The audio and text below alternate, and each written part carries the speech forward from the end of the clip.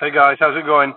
So this is going to be the weirdest podcast intro because I'm actually in my car driving to the studio because we're filming all week with the legendary Gary Willis recording or filming a course for you guys. It's going. In fact, we're actually filming two courses. We're filming a course and we're filming a master's program as well, which is something completely different that we're doing. Super exciting stuff. But so that's why everything's a little bit ghetto for the intro of this podcast. Anyway, I just want to introduce this week's guest. We're going to have Brian Waddell on the show, who is bass player for actually one of my favourite ever artists, Devin Townsend, who I'm a massive super geek, super fan about Devin. So it was super exciting. There's a lot of supers going on there, isn't it? It was really exciting getting Brian on, and you're going to hear all about how he transitioned from guitar to bass. You're gonna find out about their onstage sound. They don't have any amps. It is all in ears. You're gonna hear about that and much more, including working with Nolly from Periphery, because he was the producer of their last album. Now, without further ado, I'm going to hand over to Nick and this week's podcast guest, Brian Waddell. Hey guys, welcome back to another episode of the SBL podcast. We're just catching up with Brian from the Devin Townsend Project, who's about to embark on another tour. This one's the Psychic Warfare Tour. Have I got that right? With Clutch and The Obsessed? Sounds right. Yeah, nice. It sounds pretty menacing, that one. Man, I can't wait for that. I love Clutch. I think they're so awesome. Like, seen them so many times and they never get boring. So good. So, what can we expect from this tour? What's the plan? That's a good question, actually. We're still trying to figure that out, what songs we're going to play and everything. So it's like we kind of got back and everybody went their separate ways, and it's just been like, so what are we doing now? So yeah, we'll have I think in the next week or two we'll get it all together and figure out what songs we're doing, and yeah, it's all a mystery at this point, to be honest. Can you tell us a bit about your history with the group? It goes back quite a way now, doesn't it, in bits and pieces? Yeah. I've played with Devin Townsend Band. I played guitar in that band on Accelerated Evolution and Syncestra. Mm-hmm. And then Devin decided that the band was going to be no more, and we're just like, everything stopped, and it was like, okay, that's we're done. And then he decided he wanted to do the 4-record thing, and then we ended up kind of doing a switch of instruments. Dave went from keyboards to guitar, and I switched over to bass. And originally, it was supposed to be that I was going to play guitar and Devin was going to play bass, and we started learning the songs and with Ryan, and we were sitting there, and Devin knew the songs already. It's just like, well, why don't I just play the bass, dude? It's like, so it just kind of evolved into that, and it's like, yeah, it's like, it's been an interesting journey from switching from guitar to bass. That's for sure. It's like, I mean, coming from a guitar player perspective, you're just like, bass is super easy, right? It's like, it's going to be so simple. And then I went on to it, and it was just like, whoa, okay, completely different animal. I have no idea what I'm doing. All the gear is different. Everything's like, the approach is different. It's like, Particularly in this style of music, I think you have a lot more responsibility than maybe in other genres, right? Yeah. It's like, I mean, it's I think the best thing that I've ever heard about a bass player is nobody notices them until they stop playing or they screw up. And it's just like, it's, I mean, on guitar, you can kind of get away with little flubs here and there, but on bass, it's just like, oh man, okay, that's the wrong note. or just something just stopped playing. It's just like, what happened? Where is it? So, yeah, it's been an interesting journey in that sense of everything. It's just like, wow, it's totally not what I expected, that's for sure. But what's been the hardest part? Do you find you're still thinking like a guitarist at times, or are you definitely in bass mode when you want to be? It's funny because there's times when I can lock in and think like a bass player, and then there's other times, like if I've been playing a lot of guitar, I'm just like so into like that frame of mind. It's like you really have to switch and just go, whoa, okay, wait a minute, what am I doing here? What am I trying to accomplish? And it can be kind of confusing at times. Actually, I mean, on one hand, it's made me a better musician because I understand all the parts much better than I did before. But yeah, it's like trying to actually like think like a bass player. Sometimes you're just like, whoa, okay, that's like, you really got to twist your brain around it. And it's like, okay, I'm not getting it right now. It's still to this day, it's just like still kind of a mystery at times. How about the technical challenges that come with playing bass? How have you handled that? Has that been a smoother transition? Or? That's actually, I mean, I found playing was not too bad, other than it's just like, you really have to like dig in more. I found on the bass, like, it's like, yeah, it's much more physical than the guitar. But, as far as like switching over from the two, it's just bigger. I find you just have to use more strength. But other than that, I find it fairly similar, but yeah. It's not too crazy. And what's Devin like to work with? He's great. I mean, I've known him since high school, right? So it's like, I don't even consider it work most of the time. I should probably, because it's like, it's a serious thing to do, but it can often be, sometimes that's the way. Yeah. You're too close to the guy. That's a thing. But I mean, he's like, he's pretty casual dude when he's doing anything. So it's like, I mean, writing with him it's super easy. He's such a creative guy, and it's just, I've never had a problem doing anything with him. It's always been, I've known him for half my life, and we're still great friends. So that speaks volumes right there. It's just like, he's a solid dude, and it's very easy to work with. It's fun too. Very fun. Whenever I've caught up with him, he's been so down to earth and just easy to get along with. And then you listen to the music and you see him perform, and you think, "Wow, where did that come from?" Yeah, he flips a switch for sure. It's just like on stage Dev and off stage Dev is pretty different people, but it's like they're still genuine. But it's it's just like he tones it down a little bit off stage. Still. Bit of a weirdo though. He's always going to have that side to him. So what's it? How does he present the music to you? Is it a very collaborative thing, or is it kind of? Usually it's like, what he'll do is he'll send us a bunch of demos, and we'll just kind of get a feel for what the record's going to be or what kind of sound he's going for. And a lot of times it'll be like 30 demos, and he's like, just listen to it, and some of this we're not going to use. So you go through it all, and I like this, and we'll kind of pick what we like, and then we'll start working on it from there. And with the last record, it was a little bit different, because before it would just be, he would present us with songs and just be like, okay, play this, and he'd really guide us with the parts and be like, I want it to sound like this. But over the last little course of things, he's let us kind of take the reins with our own instruments and be just like, okay, you guys, what I'm trying to achieve sonically. So just, do your best. And if I don't like it, then I'll probably say something, but he kind of lets us do what we want now for the most part. I think, I think it worked.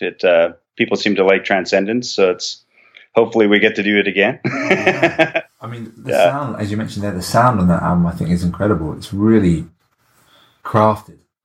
Yeah, that one, him and Nolly, they really worked hard to get to make it like a really sonically good record, because I think he was disappointed in stuff he's done in the past, where it's just like, it sounded great at the time, and he listens to it after and is like, that's not what I was going for. It's not the sound that I wanted. So I think he was more happy with this last one, where it was, you can really pick out the instruments and hear everything. Yeah. So I think we were all pretty happy with that, where it was just like, wow, that sounds really, really good. I'm proud of that one. So yeah.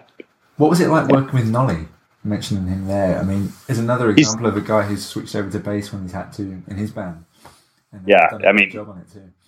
Yeah, what an insane player too. It's just like the ideas that he has. He's very much like Devin, actually. He's just like a super creative guy and super easy to get along with. He's really, really nice. All the Periphery guys we always got along with them. So it was like, we'd done tours with them before I'd worked with them. So it was a pretty natural thing, where it was like, okay, let's just get to work. And, it's like, it was actually Transcendence was probably the quickest album I've ever done. It was just like, I was done in probably 2 days. Went so fast.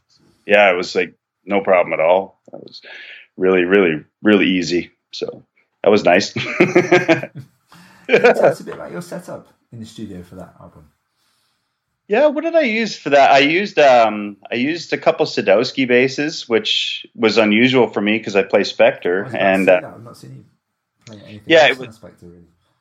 It was that was more Devin. He had kind of a sound that he really wanted to have on that record, and it was I was cool with the Sadowskis. They sound, they're great basses, but I'm still sticking with Spectre, but. But yeah, we experimented a bit on sounds with that one, and I don't know what Nolly yet. He used a bunch of plugins that I don't even know what he used on there. He just started adding things, and I was like, there, that sounds cool. So it was. I'm not exactly sure what he used for to get the sound that he did. I just let him kind of do his thing, and I played. It was just like, okay, make it sound good, man. So it's yeah. I honestly, like I said, I'm not exactly sure what he used on that. You'd have to ask him that. He was in control. Yeah. Oh, best let him do his thing. That's the thing. I was like, I trust him. I was like, I know he's a great bass player and he gets great sound. So I was like, yeah, I'm not to ask, yeah. Right? Totally, yeah. Especially in the studio too, right? It's just like it's a different animal than live. Where it's like where one sound works live, it might not necessarily translate onto the record. So it's, yeah, I'm just when it comes to studio stuff, I'm like, okay, you guys are the experts. Let's just make it sound good, and I'll play it well. How about when you go out live? What are you going to be using for the tour? It's funny, this one, I don't even think we're going to use cabinets on this one. We're just going to go direct, and I'm using a bunch of dark glass pedals, and that's basically it. I got I have a volume pedal, a B7K, B7K Ultra. I've got the dark glass compressor and a tuner, and that's about it. It's really, really simple. I'm just going direct from the pedals straight to the board, and it's a incredibly simple setup. It takes about 2 minutes to plug it all in. Okay, I'm ready to go. Let's rock. So yeah, it's like, and even the guitars they're going direct as well too. So it's no cabs. It's going to be if people are watching from side stage, they're going to hit a lot of drums. That's what I was about to say. Yeah, how's it going to feel for you guys on stage? It's weird. I mean, we use in-ears, so it's not too bad. You still get the thump in your head. You just don't get the push from behind. So it's it's we've done it before, so it's like I'm kind of used to it. It's just you don't get that rumble where it's like, oh man, I'm not totally rocking here. But then the PA is going over top of everything. Nobody's even going to notice that we don't have cabs, I would hope. So. What kind of relationship do you have with the sound guys when you're on tour? You're obviously putting a lot of trust in them with that setup. Yeah. The guy that we've got right now, Stanley, he is amazing. Like this, we've in past, I've just kind of just like gone up with my sound and just been like, okay, work around this. But with him, I've really tried to be, okay, what do you want? What am I missing? And what could I add to my sound that would help you out? And he's given me a couple tips here and there, but he's generally just like he wants to make us sound good and take what we do and just like make it louder. So he's I've never worked with somebody as professional and as good as he is. He's the best sound guy that we've ever had, and I think he might be one of the best out there. It's like, it's funny. Most of the bands after we're done playing, they're just like, "Who's your sound guy?" It's like, "Nah, you don't know him. You don't want to know him. we don't want to get him. Don't want to give him away." Yeah. You mentioned earlier on that Devin is very different, kind of off stage as when he is on stage. Is there a kind of a ritual you guys go through to get into character, as it were? I mean, the only thing that we really do is just like we put on like old 80s tunes like Van Halen and like Kiss and Rat and kind of things like that before we go on. It's like we all grew up in the 80s and listened to like Judas Priest and stuff like that. So we'll put that on, kind of get us pumped up and drink our Red Bulls and do the fist bump. And it's like, all right, let's go. It's pretty, nothing super exciting really. Right. we're pretty how boring. about as the tour kind of evolves and you're getting through these gigs, do you sit down and think about last night's gig or the gig before that, and analyze it like that, or do you just let it happen? I think we used to do that a lot more in the past, where it was, we were, was still kind of new to the whole thing and learning how it worked. And you'd watch videos and be just like, okay, that looks stupid and that part didn't work. And that now I think we've seen enough of ourselves where we're just like, okay, I know what I look like on stage. I know what I sound like on stage. It's just like, it is what it is. And it's like, if people like it, cool. If they don't, well, they're never going to like it. So whatever. Yeah, I don't know. I think I think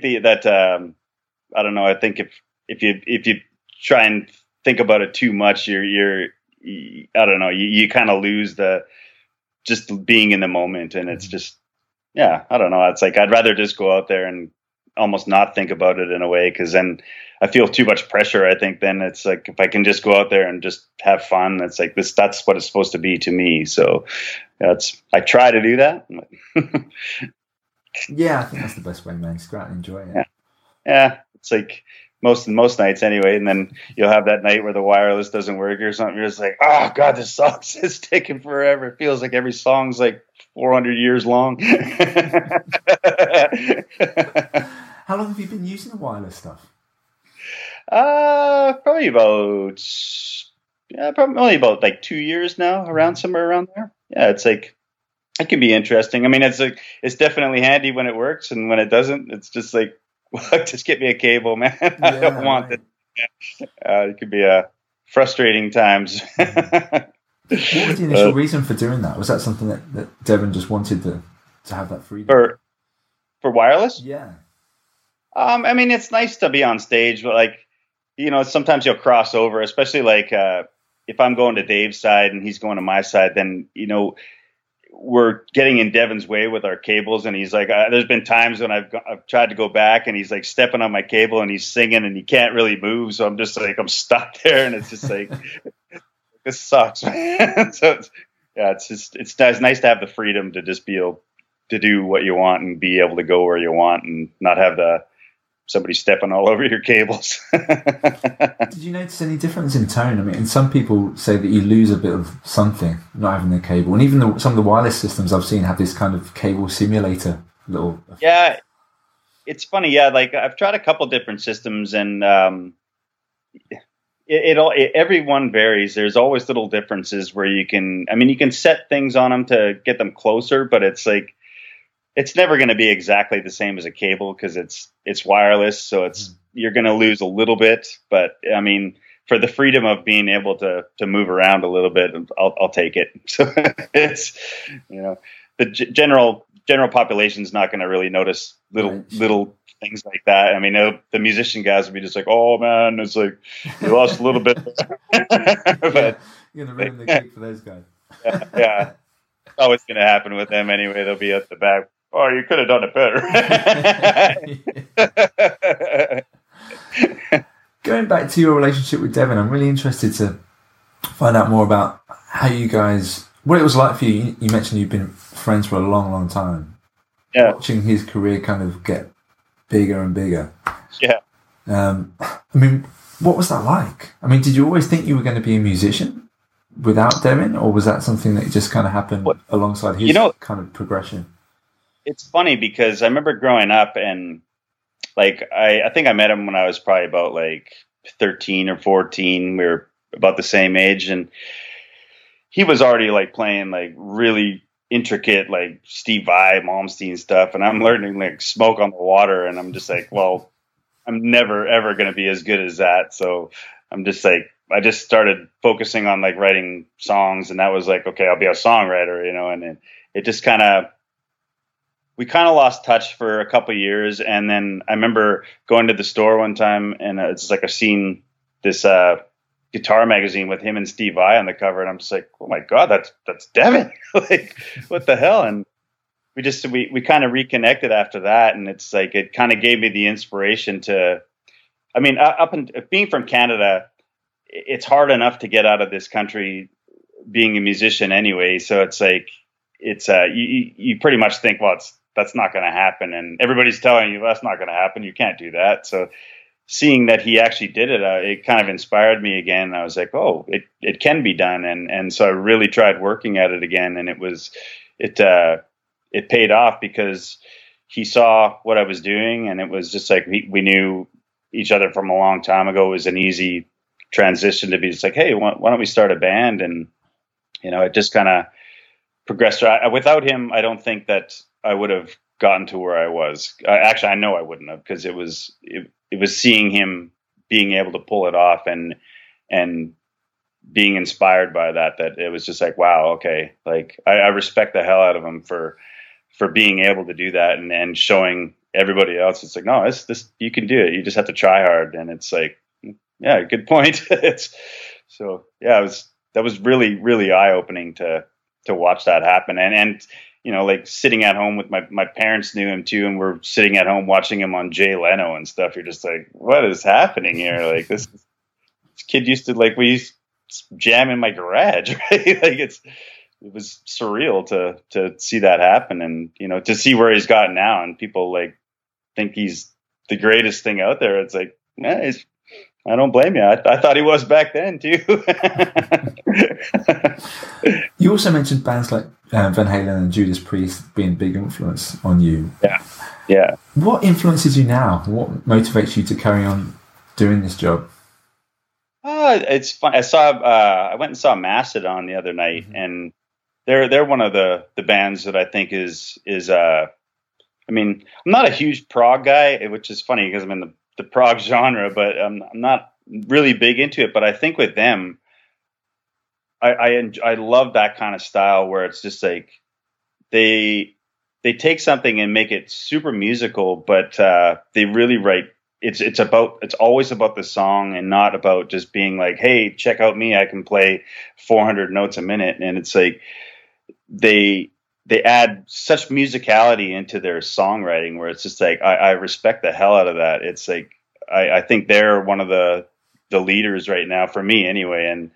And another band I saw recently too, which I gotten into, is a band called Avatar. It's like, they incredible musicianship again. And the showmanship is, watching them live, I was like, wow, this is amazing. It's again inspiring to see something where you're just like, oh, that's new. I haven't seen that yet. That's different, and I like it.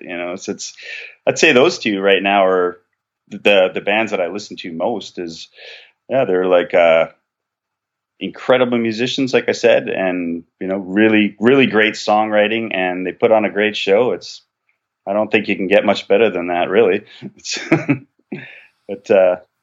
like I find a lot of the new bands too, I'm not super into. It's like I think I'm just getting old too. Part of it's like you get jaded and you're just like, where's the Judas Priest? I really agree. Yeah. It's kind of like it's hard to capture that kind of excitement as you get older, because you're at a completely different stage of your life, right? Exactly, right. It's like, so it's nice when a band does come out and it does capture you again. You're just like, you feel like that you're young again, and you're just like, that feeling. Yeah. So it's cool that there are still bands out there doing it, and ones that I can still appreciate at this old age. So what's next for you? You've got this fantastic tour coming up. Yeah, we're doing, I think we're done on New Year's Eve. I think we finish on New Year's Eve. Wow, really? And then we're home, I think, for a while, and I'm sure there's been rumblings that we're going to start writing a new record. So yeah, I'm assuming that that's going to be the next leg of our journey, unless somebody comes up with a tour and puts us back out there, which I wouldn't doubt. I was about to say that you guys are out all the time. Yeah, this year has been really, really. It's. I don't think we've toured this much ever, which is.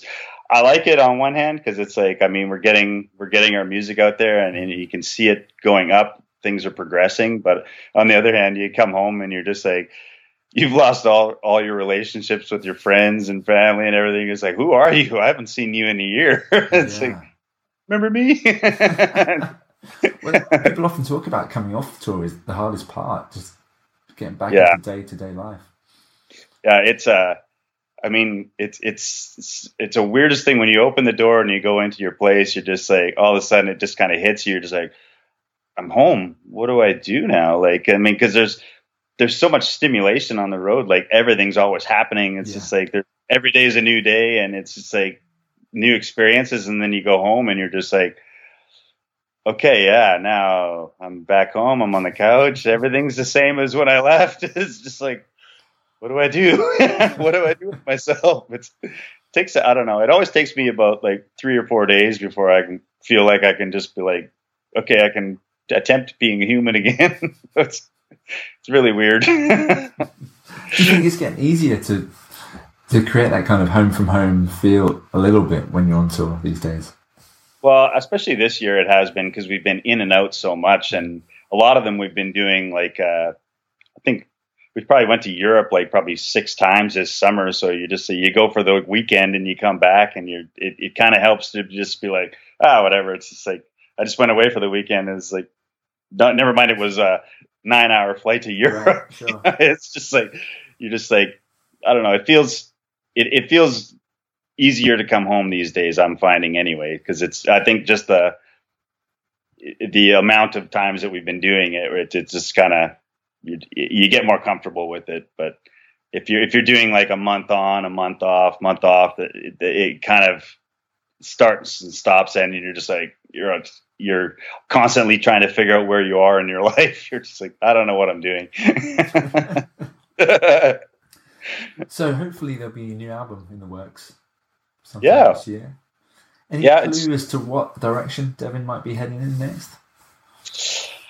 I'm curious at myself, because I think he's got a couple of things written already, which I think he's probably, I wouldn't doubt if he has like a full album written of what he wants to do. And then I think what the plan is what we're going to try and do is, he's got one record that we're going to try and do that he has, and then we're going to try and do the same kind of thing with Transcendence, where we write one. Mm-hmm. That was the talk, but I don't know if that's actually going to happen or not. I'm sure once we get on the tour and we start get going, more of that will get hashed about and figured out. But it's kind of the loosely based plan right now, I think. So. Do you find that being on tour is quite a healthy place to come up with ideas? It's funny. I never get to write really when I'm on tour, because your guitars are always packed. They're in the trailer. So you never really get to play them too much, other than when you're like sound checking and stuff. But I find when I get home, as soon as I get home, I'll leave it for a day, and then the next day I'll wake up and I'll start playing, and I always come up with like a ton of ideas and just start recording right away. So I think you just take the experiences, or at least with me, I take the experiences home with me, and then just like let it sink in for a day and go, okay, boom, let it out. And it's like, try and capture what you can anyway. So I think it's got to help you having all those experiences every day. It's got to help you with your writing. I would assume it's like, seems to help me anyway. I'm really excited, man. I'm really looking forward to the tour, and then can't wait to hear what you guys come up with next year. It's going to be cool. Awesome. Yeah, man. I'm pretty excited myself. It's always a surprise with him. Okay, guys. Another ghetto outro for you. I'm still in the car and still driving to the studio. But I just wanted to give a massive thanks to you guys for, as always, your continued support of the podcast here at SBL, and just to let you know that we've got even more amazing guests on the way for you guys. So just keep on tuning in every week, and we'll keep on bringing these for you. Anyway, I'm going to skip off, guys, because I've got to get to the studio and get to work. Take it easy, and as always, I'll see you in the shed.